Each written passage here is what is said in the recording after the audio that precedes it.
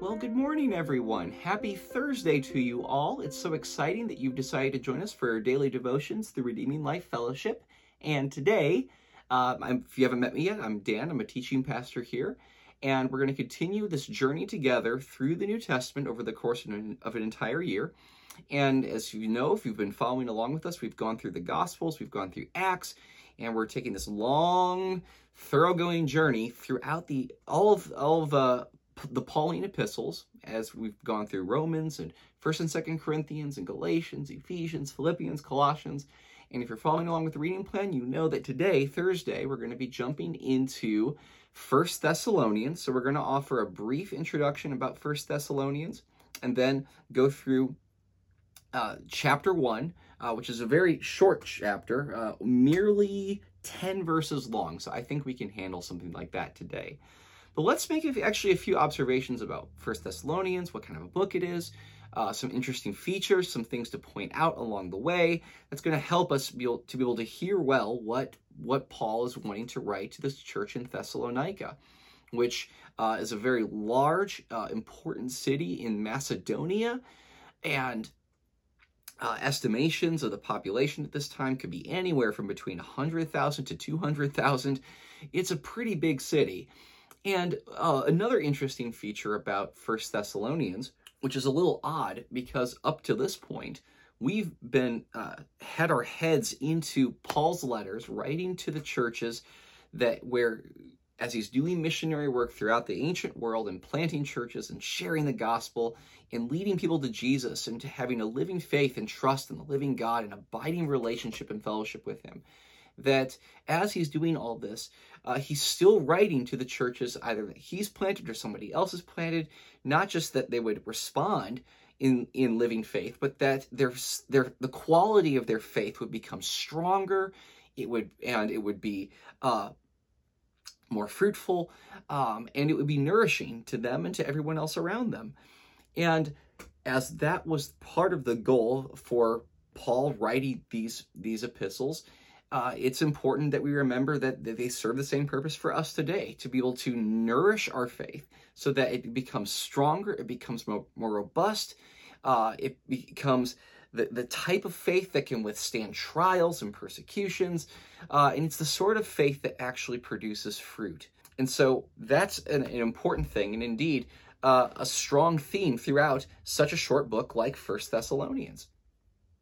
And another interesting feature about 1 Thessalonians is that this happens to be could arguably be said that 1 Thessalonians is the earliest of the extant writings we have of the Apostle Paul. So of all the letters that bear Paul's name, Romans, 1st and 2nd Corinthians, Galatians, Ephesians, Philippians, Colossians, 1st and 2nd Thessalonians, 1st and 2nd Timothy, Titus, and Philemon.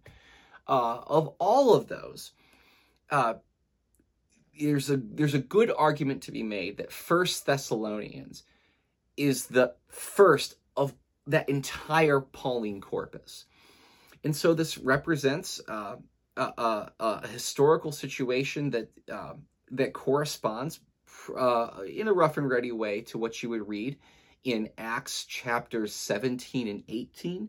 It's most likely that Paul is writing somewhere around 50 AD and probably writing from Corinth. And the circumstances surrounding the reason for Paul to write is actually, I think, very important, very relevant for us today. And let me try and explain what I mean. As we read in Acts chapter 17, when Paul is going on missionary journeys wherever it is that the Lord opens a door for him to go, and he proclaims the gospel, and people receive it, and he's planting churches throughout the known world. But even as he's planting churches, oftentimes throughout that ministry is not just merely met with indifference or resistance, but outright hostility and persecution, where for the sake of not just merely preserving his life, but for the sake of taking the gospel wherever it is the Lord takes him, Paul has to move sometimes very quickly from one place to another, and he never really actually knows how long it is he's going to spend in any particular place. What we read in Acts, when for the time that Paul is spending in Thessalonica, that he is forced to leave rather quickly because of the dangers of persecution, where he has become the target of persecutors. And so Paul knows that with this sudden and rapid flight right out of Thessalonica into Berea, he knows what this looks like. It looks as though Paul is running from danger and basically leaving this new church to the wolves. That it looks like that Paul is flighty, that he's fickle, and that he's abandoned this church that he's planted, who have received the message of God's word, and that at the first sight of danger, Paul leaves the Thessalonian church out to dry, abandoning them to the wolves, as it were. And Paul, then at this point, through the first few chapters, does a good deal to be able to defend his reputation and also to defend his motives for the reasons why it is that he had to leave and leave so suddenly, much earlier than what he wanted to. But that if Paul has suddenly disappeared without a trace and without any explanation as to why it is that he's left, he knows that the Thessalonians, for being such young Christians, are at danger of giving up on the faith entirely because of their disappointments with Paul. And why something like that is so incredibly important is that there's a real danger, not just merely for young Christians, but for Christians of all seasons, who give up on following Jesus and having a living faith in God on account of their disappointment with somebody who they trusted. Whether that was a pastor or a particular teacher who they expected something more out of them and that they were disappointed, and because of their disappointment had walked away from the faith entirely. And 1 Thessalonians is the sort of book that's so instructive, because what Paul knows is that he doesn't want the seat of their faith to be resting upon Paul. He wants the seat of their faith to be resting upon the message that they're receiving, so that the sort of thing that sustains them through persecution and trial and confusion and disappointment is not based on Paul the person, but rather Paul the proclaimer of the gospel. That they're the thing that holds them secure throughout their trials and tribulations is not Paul, because Paul knows that he's merely a carrier of the message. This whole message isn't about him, in that as a person, he's still going to be disappointing them. But rather, he wants them, the thing that makes them secure is not a fickle person like Paul, he doesn't call himself fickle by any stretch, but that he wants the strength of their faith to be rested principally upon the message of the gospel.